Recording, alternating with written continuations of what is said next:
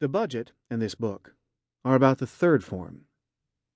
With far more precision than 30-second sound bites or campaign stump speeches, the president's budget and alternatives crafted by the opposition in Congress reflect contrasting visions for the size of government in America and the role it plays in the economy. How strong and generous a safety net should government provide to the poor? How much should taxpayers invest in medical research? How hard should government lean against market forces that are widening the gap between winners and losers in the economy? How much should spending be cut to rein in the deficit? And how much should taxes be raised, if at all? Anyone in Washington who is serious about trying to steer the government to the right or to the left understands the power and import of decisions on taxes and spending embodied in the budget. Among them are Jack Lew and Paul Ryan, both steeped in fiscal details big and small.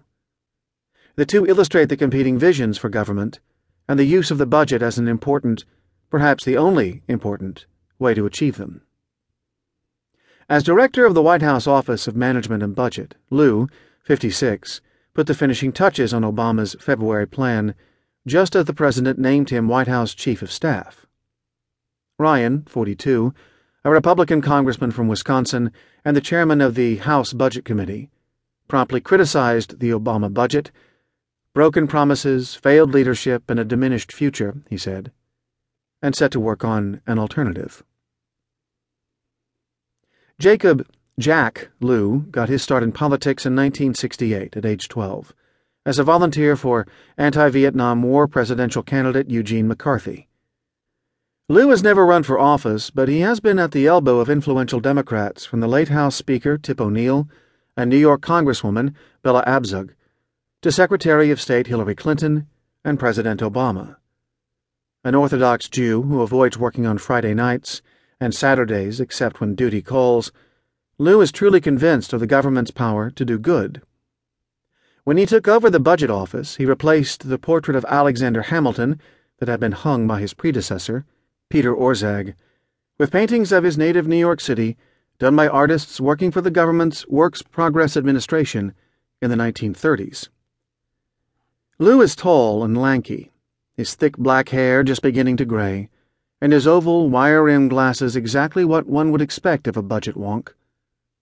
But Lew, who also was budget director for Bill Clinton, is the sort of wonk who can say sincerely, "I have a soft spot for Medicaid," the government health insurance program for the poor, funded jointly by state and federal governments, because it's the thing that's easy for the political system to mischaracterize. For the most part, it's a lot of people who don't have insurance, who are poor. Slashing it would mean we'd be in a world where the most vulnerable were getting sicker and ultimately showing up in the hospital. Jack Lew believes in government. The budget is a means to that end. The purpose of power is to get things done, he once said. Budgets aren't books of numbers. They're a tapestry, the fabric of what we believe. The numbers tell a story, a self-portrait of what we are as a country. Paul Ryan is wiry, intense, energetic, and just as sincere as Lew in the opposite direction. His quest? To limit the size of government, including spending less on Medicaid and almost everything else. His weapon of choice? The budget. In 2007, he vaulted over more senior congressmen to become the ranking Republican on the House Budget Committee, which is charged with crafting an annual budget blueprint for Congress. He became chairman in 2011 when Republicans took control of the House.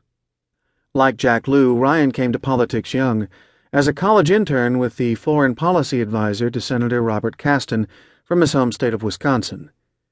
Later he worked for a think tank organized by influential conservative Republicans Jack Kemp and Bill Bennett, and for Sam Brownback, then a Republican senator from Kansas. 11 days after turning 28, Ryan announced he was running for Congress from southeastern Wisconsin, and ended up with 57.2% of the vote in 1998, a stunning margin in a district that, as Ryan notes frequently, went for Democrats Bill Clinton, Al Gore, and Barack Obama. He has won even bigger majorities ever since.